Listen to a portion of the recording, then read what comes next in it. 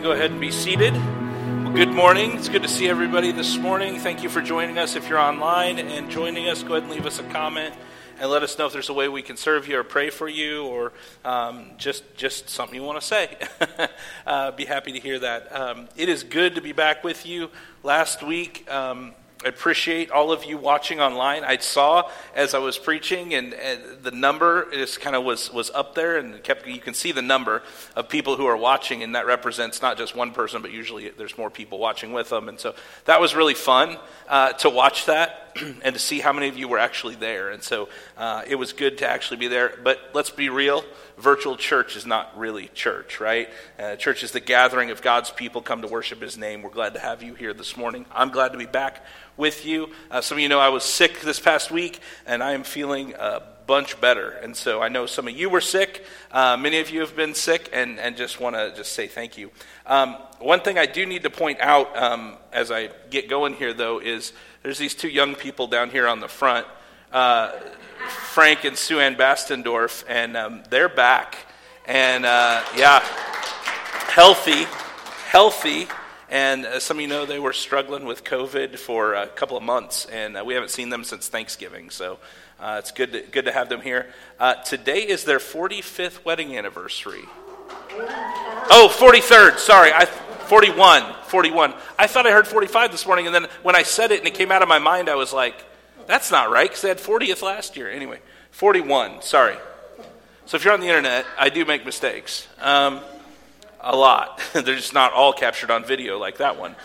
So happy anniversary, and that is fabulous, and we're glad to have you back with us. So, and then the last thing is just if you'll pray for my family. Javen's going back to college today after lunch, and so just be praying for him as he travels back for the spring semester, and I'm sure he'll let us know and brag how much warmer it is there than here. So anyway. But there's a lot more snow there right now. So even though it's warmer, they've got more snow. Anyway, so you might say goodbye to Javen before you leave today, because, he loves it when I point him out like that.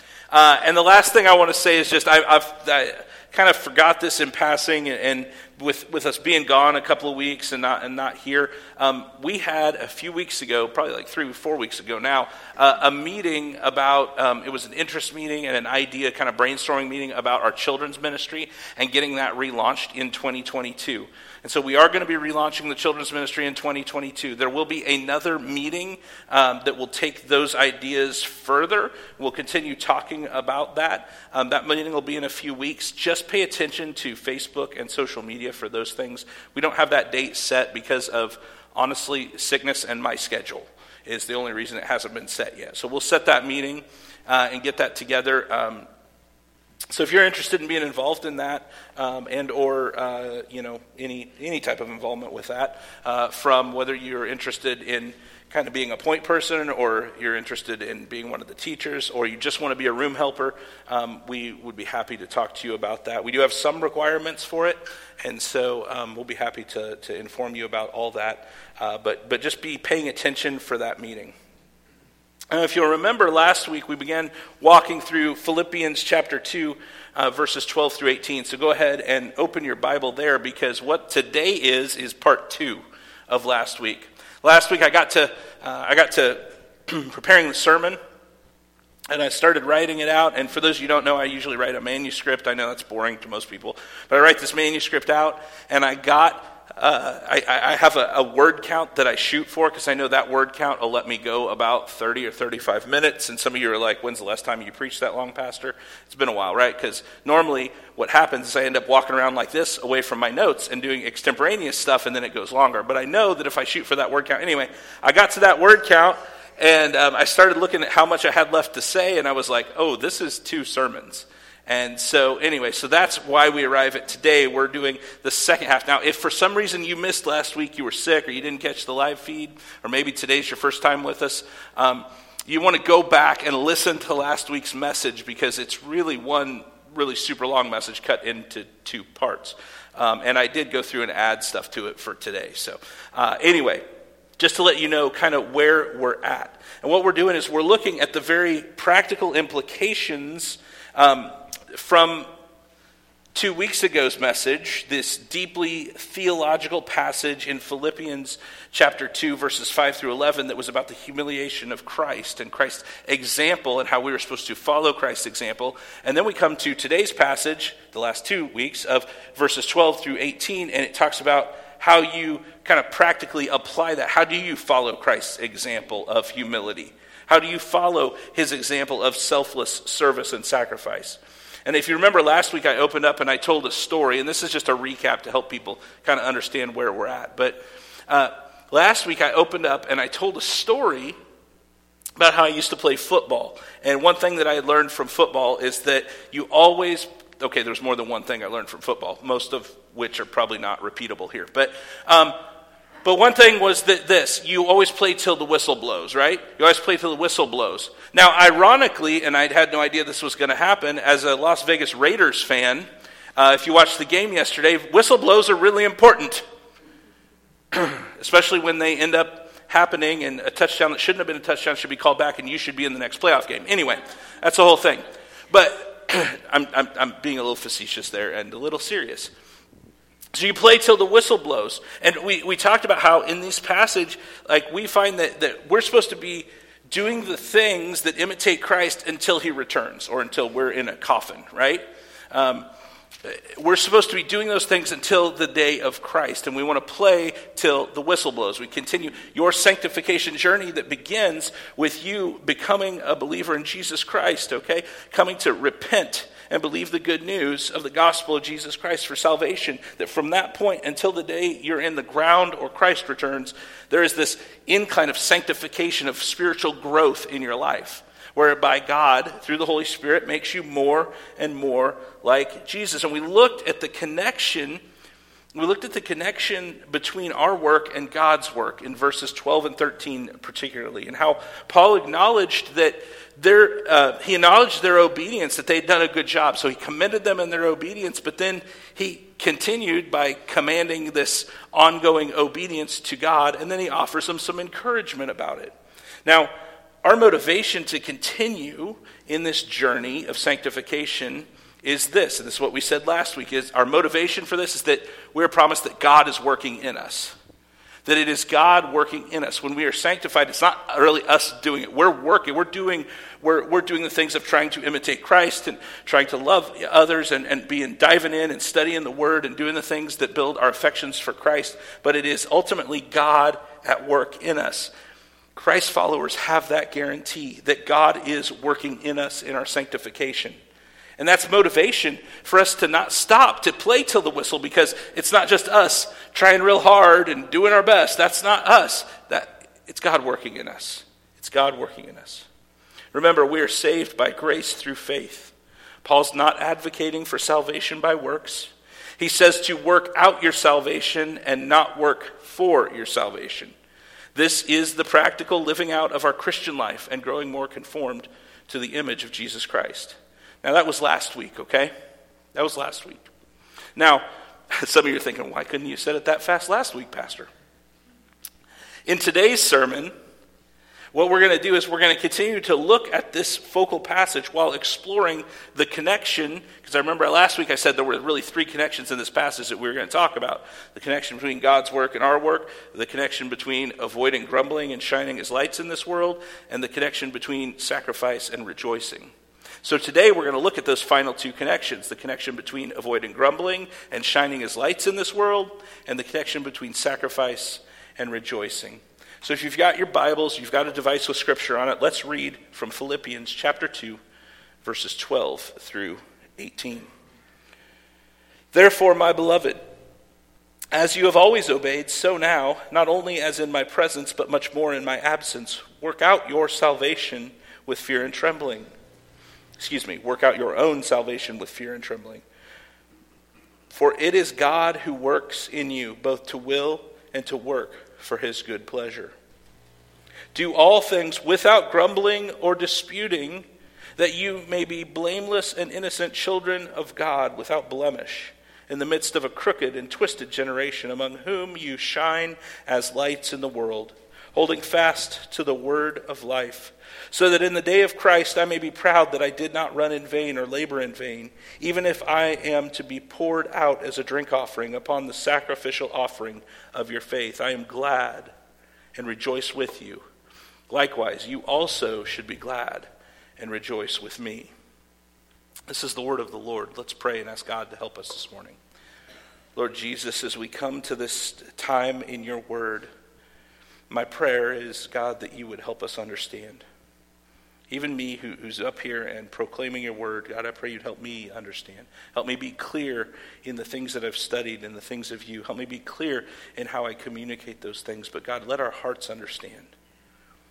Don't let it just be a mental exercise, but let our hearts truly understand at a deep level who you are and what you have called us as your children to do. Father, if there's anybody here who doesn't know you, who's never repented and believed the good news, and I pray that today would be their day of salvation. It would be the day they would surrender to you, that they would repent of their sin and believe the truth of the gospel. It is good news for us, Jesus. I thank you for that. Lord, I just ask that you would increase here, that you would be big. I'm so thankful I don't have to rely on my own strength and my own ability to understand things, but that you work. That you work in your word. You work in the hearts of your people. Do that this morning, Jesus. May I decrease and you increase. It's about you, Jesus. In your name I pray. Amen. So the first connection that we're going to look at here in this passage is the connection between avoiding grumbling and shining as lights in the world. And this is particularly pointed out in verses 14 and 15.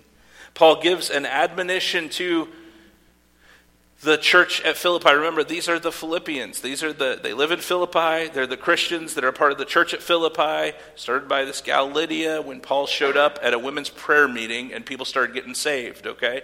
And they started this church. And Paul spent time with them. Paul loves them. So when he's writing to these folks, it's not like, sometimes we read these letters and it's like we feel like it's a cold letter written to somebody, but this is more like a letter to someone you know. This is like someone who used to, like, okay, here's a great thing. This is like my pastor growing up. He was a pastor of our church for 15 years growing up. This would be like when he went off and he did he worked for our state association or a state denomination, okay? And this would be like if he then sent a letter back to the church saying, hey, I've heard some things and I want to encourage you in these things. It was because these are people he deeply cares about and loves. Now, Paul wasn't there 15 years or anything like that, but this is someone who has a deep care for them, a deep understanding of who the people in the church are because he'd spent so much time with them, okay? And he tells them to do all things without grumbling or disputing, right, or complaining. When we express our discontentment and we start arguing with one another, I know that probably never happens with you guys, right? You don't ever complain about anything, do you? No disputing or arguing. And surely not within the church, right? Yeah, we're laughing because we all know it to be true. It leads, so when we start to express our discontentment and then we start arguing with one another, what happens? Well, it leads to a spirit of division in the community of believers. It brings division into the church. Paul instructs these Philippian Christians to what? To abandon these things. And not just abandon them, but to do that which promotes unity in the church. So here's the question. So if we're supposed to not argue and dispute and murmur and grumble and all these things, but we're supposed to work for unity in the church, does that mean that we have to agree on everything? No. Because it is possible to have unity without uniformity. Now, I realize if you spend much time on social media, you will understand that most people don't believe that. They don't believe it. They think you have to 100% agree with everything with me in order for us to be unified. Otherwise, like it's got to be uniform. No, we're not talking about people being uniform. A church is a group of people who gather together to worship Christ, and in a lot of cases, the only thing they have in common is Jesus, and that's a good thing. I'll just tell you, I've helped different affinity group churches get started. I haven't been a church planter, but I've helped a cowboy church with some of their materials and stuff get started. And I've helped out with a biker church get started and all those things. And I'm not saying those things are bad. I'm not saying, but I'm not a huge fan of churches being built around affinities, because I think part of the glory of the church of Jesus Christ is that we got a bunch of people who shouldn't get along, who shouldn't have anything in common, who come together and love each other deeply and grow together, working out their salvation together. And I think that's the beautiful picture that the Bible paints. Okay? So please don't hear me say I'm against cowboy churches. I'm not, okay? That is not what I'm saying, although I won't be planting one anytime soon because I am not a cowboy. Anyway. But we must be unified. Unfortunately, what happens a lot of times in church is people begin to see things in the church. They're going to the church. They begin to see things in the church. Maybe things in the church are changing in a way that they're not really cool with. Maybe things are not going the way they want them to go. And ultimately, their personal preferences are not being met. And in some cases, they believe that their preference, the thing they want, they believe that it's not just their thing, but it's the only godly thing to do, or my preference is the right thing to do. And they've got 100 reasons why it's godly for that wall to be blue instead of green. Right? Now, I know that's a shallow thing, all right? I understand that. And we all would go, well, yeah, obviously the color of the wall doesn't matter. But I've seen churches almost split over just about that petty of a thing before. So in some cases, what they do then is they start talking to their friends about it. Or they kind of start murmuring and grumbling in the background. And Paul addresses these issues right here. He does that for a reason. He addresses these for a reason. Number one, I think maybe he had heard some of that stuff was going on. I don't know. But here's why I think it's addressed here for them and also for us, is because perseverance in Christianity, in Christian living, persevering in Christian living is hard. It's hard to be around other sinful people and get along and not complain about them, and not murmur about it, and not grumble, and not dispute, and not argue. It's hard. You are doing things that the flesh is at war against. You're showing godly hospitality. You're forgiving those who've wronged you. You're loving those around you. You're loving your spouse and your kids. You're sharing the gospel. And it's difficult doing these parts of Christian discipleship sometimes when our heart is out of joint with it. Our heart gets out of joint. Maybe we're neglecting some of the spiritual disciplines, or maybe we're not as active and involved in church as we should be, and something in our heart is wrong. Something's going wrong, and it's easy for temptation to sneak in and grab a foothold in there, and we begin to complain and we grumble and feel sorry for ourselves and all the stuff that's connected with that. And friends, it's not just established churches that deal with this. I know you're thinking, well, I understand, our church it's only 14 years old, I am 14, going on 15, right? So some of you got that, right? I know those aren't the words, I get it. And I'm not supposed to be singing in front of you. That's my family is pretty much expressly forbidden that, but just kidding. But they'd just rather I didn't. But anyway, most of you would rather I didn't too. But anyway, so it's not just established church. Some of you are thinking, well, yeah, that old Methodist church up on the corner, yeah, I don't even know if there's one on the corner. But anyway, they argue about this and the wall color, and I left because they were fighting about this. It's not just established churches that deal with it. Even young church plants deal with it. Church is just a year or two old. Sorry about that.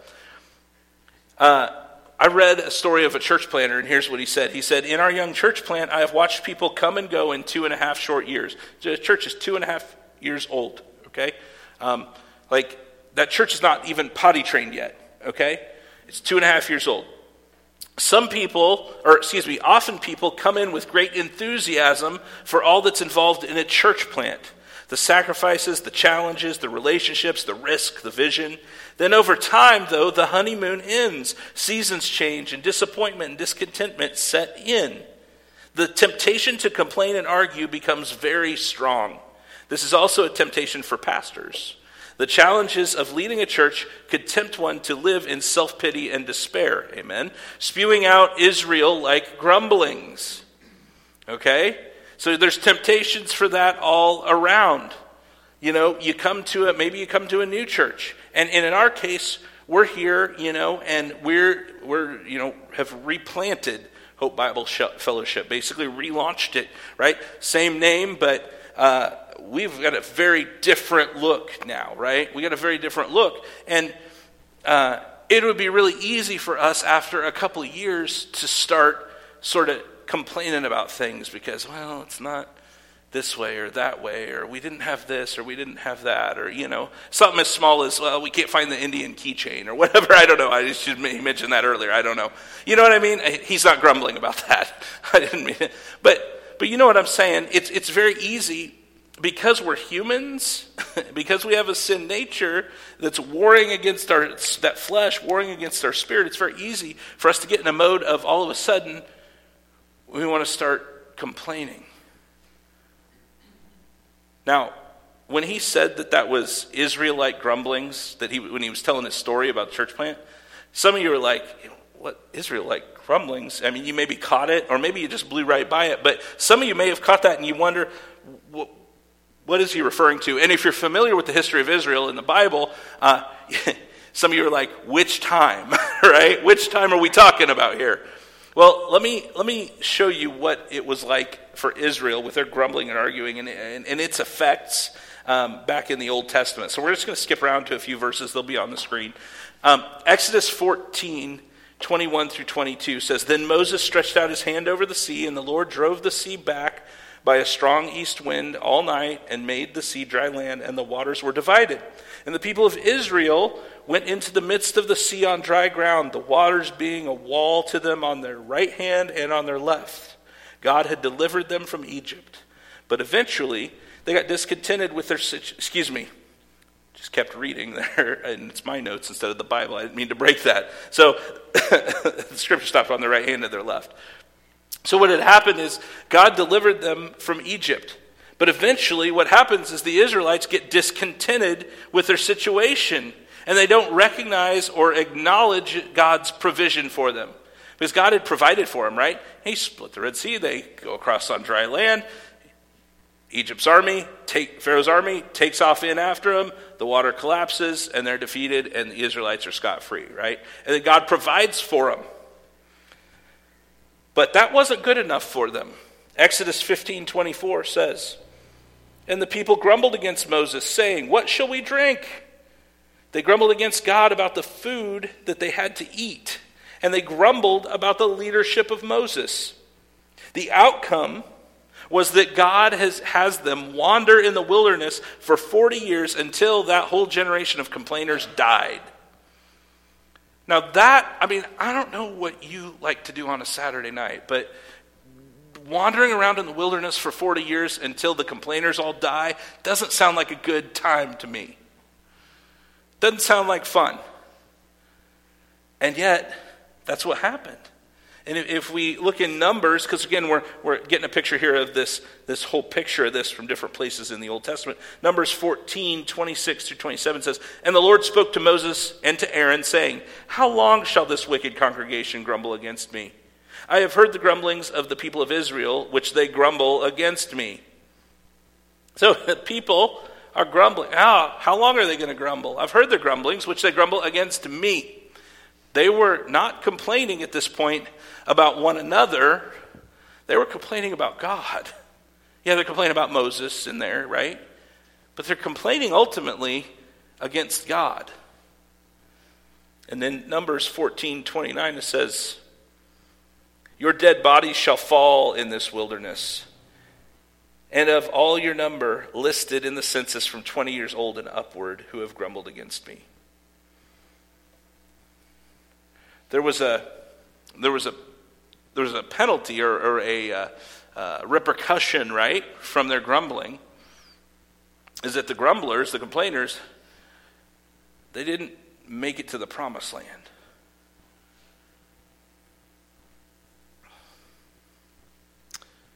See, complaining and grumbling, sometimes it shows itself via whispers against an individual person. So they grumbled against Moses. Sometimes it'll be against an individual person, maybe your neighbor, maybe your literal neighbor that lives next to you that lets their leaves blow in their yard. And I'm real sorry about that. But anyway, maybe it's your person at church that, they serve the coffee and you want to be the one serving the coffee. I don't know. Maybe it's the pastor. I don't know. Complaining and grumbling sometimes shows itself in these whispers against an individual person. Sometimes it rises to the level of vocal arguments. I've seen that both in churches, and you know what follows? Disunity, division. Again, these generally aren't over things that truly matter. I mean, obviously they matter to the person arguing about it, but should they, I think, is the question. However, I will say this. If we have a genuine concern, if you have a genuine concern about something going on with someone or in church or wherever, there is a biblical way that we're to go about dealing with a personal difference, and it does not include complaining or grumbling or having an argument. I just realized this sounds like I'm thinking of something or someone in particular. I'm not. This is just where the passage went for this week, okay? But if you're convicted about that, maybe you should think about why. Anyway, so as I've been studying this passage, it's been real interesting to see the other books that I'm reading, that I'm not reading to study for this sermon, end up lining up with what is being said in the passage that I'm preaching right then. It's also been interesting in my personal Bible reading yesterday. I'm going through and I read something and I said, hey, to Bethany, I said, hey, listen to this for a second. And we talked about it for a minute and I was like, yeah, I'm going to stick that in the sermon for tomorrow, even though the sermon was basically, it was written. I was like, yeah, I'm going to add that in because, yeah. But anyway, I was reading this book by a guy named Paul David Tripp, who I highly recommend him to you. But his book is called Lead, and it's about leadership within the church. And I stumbled upon this quote, and actually, I stumbled upon this quote, and I was listening to this book. So I've been going to the YMCA in the mornings and walking for 45 minutes on the treadmill, and trying to do my do physical diligence, right? And anyway, I'm out there, I'm walking, and I'm listening to this audiobook. And this quote, he said this thing, and I was like, oh my gosh, I gotta remember that. I gotta go back and get that. So then later I'm trying, I've gotten the digital version of the book, trying to go back and find it, right? And here's what he said. Listen to this. Even though I may not be aware of it, my complaint about the bad service at a restaurant is not just a complaint about my particular server, but also about the manager who trained her and watches how she does her work. Grumbling about horizontal difficulty is at once a complaint against the one who lords over those difficulties. And here's what's deadly about this, he says. A life of quiet or not so quiet complaint hammers away at your confidence in the wisdom, goodness, and faithfulness of God. It causes you to rest less comfortably in his care. Why? Well, because you tend not to seek out and rely on someone whom you no longer trust. You tend not to seek out and rely on someone who you no longer trust. Ultimately, when we're complaining, we're revealing that we don't trust God to handle it.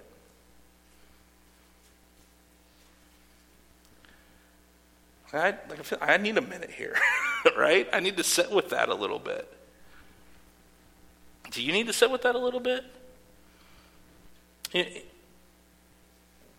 When I'm complaining, I'm not just complaining horizontally, but I'm also complaining vertically. That's what was going on when the Israelites were complaining about Moses. They weren't just complaining about Moses. You're complaining about the one who was leading Moses and how he led them. In verse 15, we see Paul contrast this idea of grumbling and arguing with those words blameless and innocent. And what he's doing is he's contrasting the purity expected of God's children with the sinful ways of the world around us. Saying we should be avoiding grumbling and complaining. And being blameless, being pure, being in contrast that stands out against the world around us. And in verse 15, what does he say? The outcome of that is that you may be blameless and innocent, children of God without blemish, in the midst of a crooked and twisted generation, among whom you shine as lights in the world. Now, that's in the middle of a sentence, so let's just hold on to that. We're going to come back to that in a minute. But this idea of them not doing these things and imitating Christ in their attitude from, remember the passage before, imitating Christ in their attitude, that in that way that they shine as lights in the world up against the darkness all around. This idea of shining like lights in the world, it's actually an allusion to an Old Testament passage. It's an allusion to Daniel chapter 12, verses 2 through 3, which just says this: "And many of those who sleep in the dust of the earth shall awake, some to everlasting life, and some to share an everlasting contempt, to shame and everlasting contempt. And those who are wise shall shine like the brightness of the sky above, and those who turn many to righteousness like the stars forever and ever." So here's the key takeaway from that I want you to grab onto, okay? This is a key takeaway. When God's children reflect God's character in their conduct, it makes them stand out against the backdrop of darkness in the world. It shines brightly and puts on display not your goodness, but the transforming power of the gospel. When we, as God's children, those who have trusted in Jesus Christ, who've repented of their sin and believed the good news, who have the indwelling of the Holy Spirit, when we live out a faithful Christian life and reflect God's character in our conduct, it stands out against the darkness that's out there in the world. In other words, when you meet a Christian, you know you met a Christian because they're so much different from the world around them. It puts on display, though, what shines is not how great you are, but how great God is and his power of transformation in the gospel. Because without that, I'm just dark like the rest of them, right? I'm not shining without the gospel transforming my cold, dead, evil heart. Philippians 1:27 says, "Only let your manner of life be worthy of the gospel of Christ, so that whether I come and see you or am absent, I may hear of you that you are standing firm in one spirit, with one mind, striving side by side for the faith of the gospel."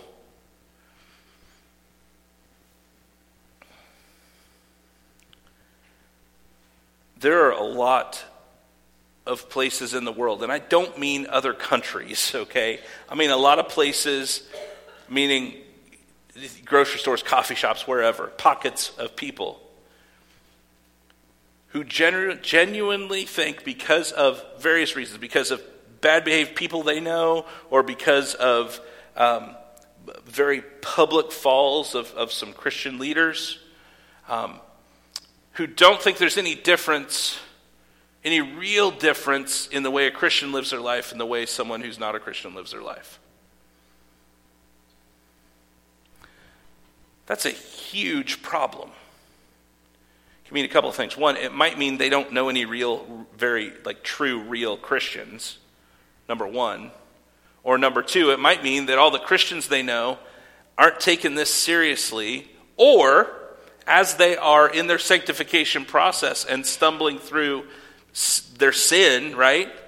They're not acknowledging it to them and saying, "Hey, wow, look, I follow Jesus, but I sinned against you right there, and I'm sorry. Please forgive me.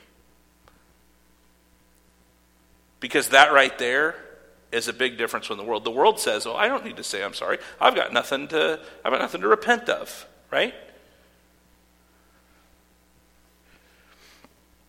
Not only should we avoid complaining and grumbling because it sows division, but also because, and I would say mostly so, because it's offensive to God. We don't want to offend the Lord, and in not doing it, not complaining, we shine out against the darkness in the world. There's a little complaining going on in the world. I don't know if you've noticed that. You may not have noticed. Look, we have an opportunity every day to use our language for that which dishonors God or that which honors God. All right? And I'm going to say something that's probably going to make people mad, and that's okay. Like, at my house, I will listen to a podcast, or maybe occasionally every once in a while, but not if I can help it, watch the news and get really angry. One way or the other, get really angry at what's going on. And exclaim something like, "That guy's so dumb," right? Or "She's the worst," or blah, blah, blah, blah, blah. Or, "He's evil," whatever.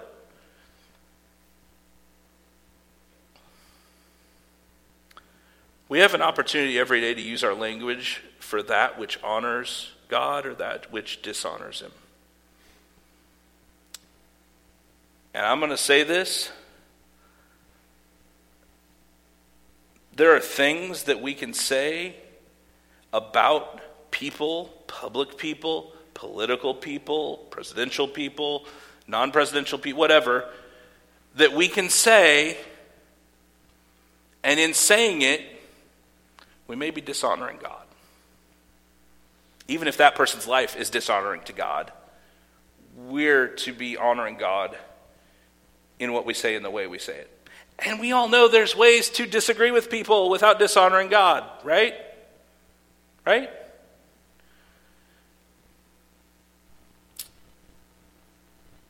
And I'm telling you this because I'm guilty of it. I'm telling you this because this is me, I'm guilty of this too. This message strikes me in the heart as much as you.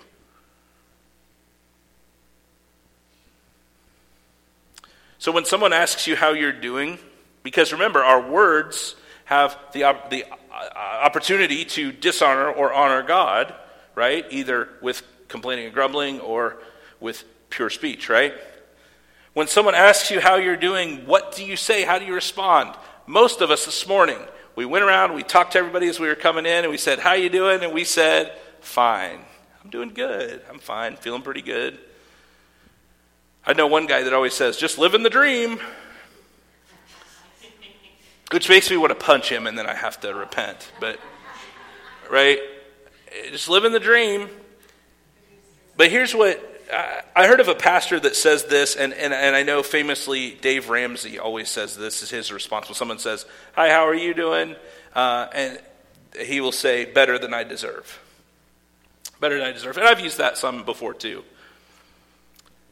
But the point of me bringing that up is I wonder if the way you respond to that question, "How are you doing?" saying "better than I deserve," or whatever you say, it doesn't have to be that, right? I wonder if at your response, does it give you an immediate opportunity to talk about the good, and the rescue from your sin that you have in Jesus? Because in this example, if you know Jesus, you truly are better than you deserve, right? Or does, when someone asks us how we're doing, does that give us an opportunity to start complaining and grumbling? Now, I'm not saying you have to be positive with them. Like, if something's wrong and someone says, "How are you doing?" be like, "Well, my back's out." Tell them the truth, right? Okay? Be honest. Be vulnerable with one another. But if someone says, "How you doing?" and your answer is, "Well, I'd be a lot better if that stupid pastor would stop blah, blah, blah, blah, blah." All right? See, I didn't use a politician that time, right? Or "I'd be a lot better if they'd get rid of Matt Nagy and blah, blah, blah." Well, and if you thought that, you're doing fine. But, right? Like, what do you... Yeah, I can hear you guys up here. because, again, with our language, we have an opportunity to honor God or dishonor God. And I'm not telling you to not disagree with your athletic team coach or your president or whoever, but what I am saying is we need to do so in a way that is honoring to God. And that's very hard because in our culture, we don't see that at all. So when we do it, we shine like lights in the world. So how do we do this? How do you go about doing this? How do you avoid grumbling and complaining so that you shine like stars? Well, Paul has an answer right here. God has an answer.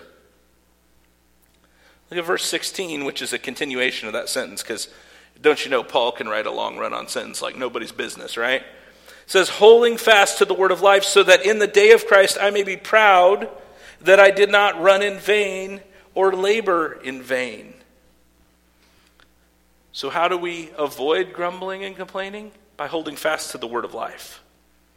That refers to the message that brings life, which is the gospel. That Jesus Christ, Son of God, 100% man, 100% God, came to earth, lived a perfect life, never sinned, and died on the cross in the place of sinners, taking our sin upon himself and giving us his righteousness, his right standing before God.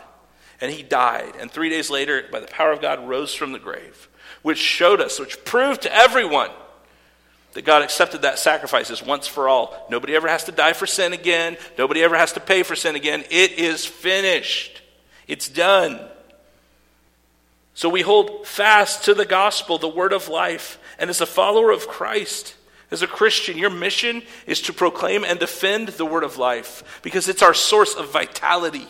It's our source of where we get our life. It's where we get our hope for living. It's where we get our hope for dying. It's where we get all of our hope. And our mission is to proclaim that, not argue and grumble and complain about things that do not matter. And in our proclaiming of the gospel and in our defense of the gospel, when we have opportunity, we should do that with gentleness and respect. That's what it tells us in the Bible, okay? 1 Peter, I believe, 3:15-ish. Okay? So, you see how it's all connected? Colossians 3:16 says this. It says, let the word of Christ dwell in you richly, teaching and admonishing one another in all wisdom, singing psalms and hymns and spiritual songs with thankfulness in your hearts to God. So how do you hold fast to the word of truth to avoid grumbling? Know it. Know it. Study it. Be ready to share it. Cling to the word of life. Today is January 15th. Today's January 16th. Boy, I'm a day late and $1 short. I got the day late there. I promise you I'm $1 short also. Today's January 16th. And some of you probably have not settled on a plan for reading the Bible in the new year. I'm not talking about reading through the whole Bible, although that is one possibility. And I've done that, several years now, and it's awesome, and you should do that at some point, at several points. But maybe you haven't picked out a reading plan for the new year yet. Our engagement with the Bible is the number one indicator of spiritual growth in our lives, and it affects every other area of spiritual growth. Out there on the table, we still have some Bible reading plans. They're through the New Testament in 260 days, which means you get 2 days off every week, so it's a 5-day reading plan. It's not too late for you to pick that up and start going through it. You can start today and do some of the weekend readings too. It's 1 chapter a day. It's 1 chapter a day. And you can still make it through. And know the word, study the word, read the word, be prepared to share the word, and cling to the word of life. Why? Because, again, it's our source of life, our source of vitality. You know, in John chapter 6, which is a real interesting chapter in the book of John, we have Jesus saying some very hard things to people, right? He's teaching about you got to eat of my flesh and drink of my blood, right? And he goes there and the disciples and the people, like he lost followers in this deal. The disciples were really confused and concerned about some of the things he was saying. And in verse 60 through 70, it says this. When many of the disciples heard it, they said, "This is a hard saying. Who can listen to it?" But Jesus, knowing in himself that his disciples were grumbling about this, well, there's that word, grumbling, sorry. His disciples were grumbling about this, said to them, Do you take offense at this? Then what if you were to see the Son of Man ascending to where he was before? It is the Spirit who gives life. The flesh is no help at all. The words that I have spoken to you are spirit and life. But there are some of you who do not believe. For Jesus knew from the beginning who those were who did not believe and who it was who would betray him. And he said, "This is why I told you that no one can come to me unless it is granted him by the Father." After this, many of his disciples turned back and no longer walked with him. So Jesus said to the 12, "Do you want to go away as well?" Simon Peter answered him, "Lord, to whom shall we go? You have the words of eternal life. And we have believed and have come to know that you are the Holy One of God." Jesus answered them, "Did I not choose you, the 12? And yet one of you is a devil." He spoke of Judas, the son of Simon Iscariot, for he, one of the 12, was going to betray him. I want to key in on what Simon Peter answered there. Jesus is like, "You guys going to go away too?" Because people are starting to leave him because his teaching is difficult, right? This is not easy feel-good stuff, right? All right? This isn't your best life now. I saw a thing this week that said, if right now is your best life now, then you're going to hell. I'll let you think about that. Think about that. But anyway, this is not easy feel-good teaching, right? And he says, "Do you guys want to go too?" Simon Peter speaks up and says, "Where would we go? You have the words of eternal life." So where else would we go? Grumbling, complaining. Where else would we go? We have the words of life right here, right? And the Word was made flesh, and his name was Jesus, right? The third connection, I'm going to be quick through this one because I spent all my time. I said this could have been 3 sermons, but it's only going to be 2. The third connection is the connection between sacrifice and rejoicing. When in verse 17, Paul says that he be poured out like a drink offering, that sounds really, really strange to us. But in the ancient world, you could pour a drink out as an offering to a god. And when he talks about them as a source of his pride, okay, when he talks about them as being a source of his pride, he's talking about the fact that the Christians in Philippi, who are mostly, by the way, not Jewish, but Gentiles, that they represent the fulfillment of Paul's ministry, his calling as the apostle to the Gentiles. See that in Acts 9:15. He says, "But the Lord said to him, 'Go, for he is a chosen instrument of mine to carry my name before the Gentiles and kings and the children of Israel.'" And in Romans 11:13, Paul says this, "Now I am speaking to you Gentiles, inasmuch then as I am an apostle to the Gentiles, I magnify my ministry."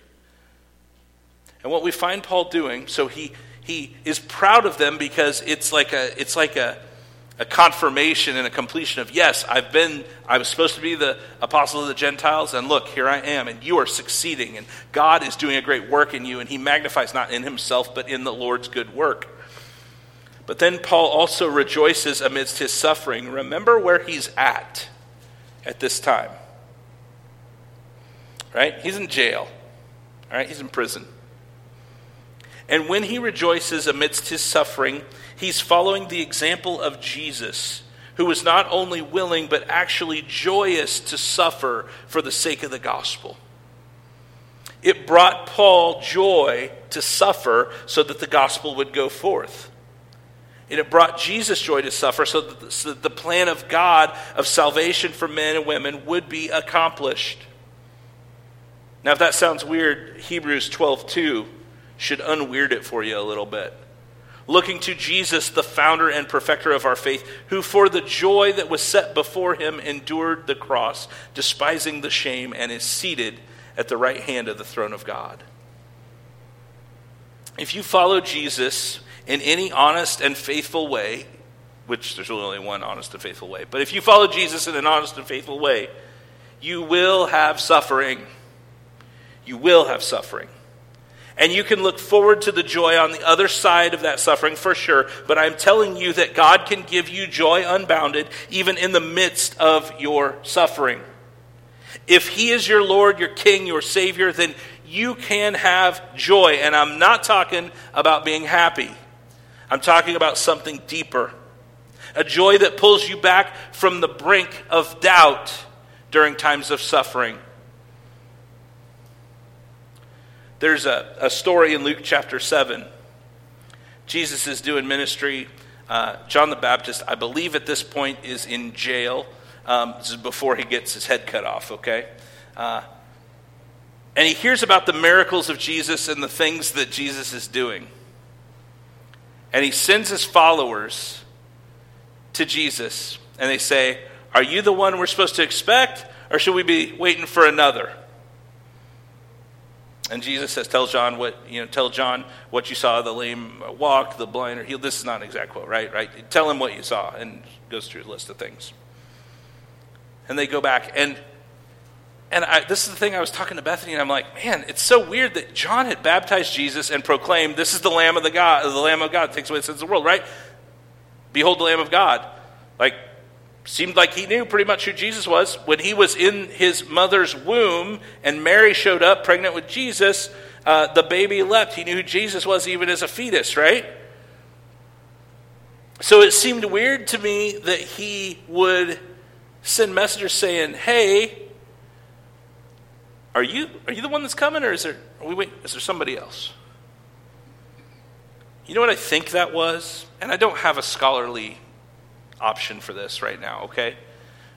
But I think there's a chance that was just good old-fashioned human doubt and suffering. Like, hey, here I am in jail, probably going to die here, and just want to know if you're the real deal or not. Just one more time, just tell me one more time. Are you the real deal or not? Because here's the thing. Our joy in our suffering will pull us back from doubt. Our joy, and that joy is found in knowing who Jesus is and trusting in what he has done and will do. So now it's your turn to respond. I've had my time. It's your turn to respond. So what can you do to respond to this? Well, one, I would say, avoid grumbling and complaining by clinging to the word of truth. Seek ways to be unified with other believers. I would say another way you could respond to this by clinging to the word of truth is to start a Bible reading plan. I don't care which one. All right? And I don't care what... yes, I have a preferred translation or two of the Bible that I think are best for study. Yes. But I love what one pastor said, and someone asked him and said, what's the best translation of the Bible? And he said, the one you will actually read. All right? Seek the Lord in the word. Cling to it. And do it till the day of Christ. Play till the whistle or trumpet, right? Play till the trumpet. Look forward to that day. Rejoice in that day that will come, but don't stop until it comes. So the question that you all have to deal with over the next 6-7 days, actually the rest of your lives, really, 3 things. Are you willing? Are you willing to take God at his word and to live life the way that he says those who've trusted in him ought to live their lives? Number 2, God may be telling you something through his word. And this morning God has told you something through his word. And there's an obedience that is required of you. And the question is, will you do what God has told you to do? Got to answer that. You can answer it one way or the other. Because you're either going to do it or you're going to walk out and not do it and go eat popcorn, right? And the third question is, okay, so are you willing? What has God told you to do?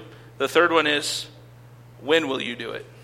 Well, why you ask me that, Pastor? Because a lot of times, sometimes there'll be a specific thing that we know we need to do to build on our relationship with Christ, to build our affections for Christ, to help our hearts be more inclined to him. And we're like, yeah, I need to read my Bible more. Or I need to pray more. Or I need to set a time to talk to so-and-so about Jesus. When are you going to do that? Set a time. Tuesday at 10, whatever. We put everything else in the world on our schedule. Put what God has told you to do on your schedule. Would you pray with me? Jesus, we thank you. Thank you for your word. God, I pray you'd capture our hearts. God, I pray that we wouldn't let this just be something we do during our week. We plow the drive, and then we go to church, and then we go to school or work. God, let this be a time where, as we've heard from your word, it be that touchstone, that spike in the timeline of our lives, where we heard from you and we surrendered and said, I will be different by the power of God, because of the good news of the gospel, because of the work of the Holy Spirit, because of an empty tomb. I will be different from now on. And God, we recognize the only way that happens is with you working in us. But we have that promise. We have that promise in Scripture that you are the one who does the work in us. Help us trust you and take you at your word, Jesus. In your name I pray. Amen. Would you stand with me? We're going to sing one final song. Stand if you're able. But I just want to challenge you. I know you're like, Pastor, you spoke for almost an hour. Well, you've been challenging us a lot. I want to challenge you to really, wherever you're at, try to take the next step.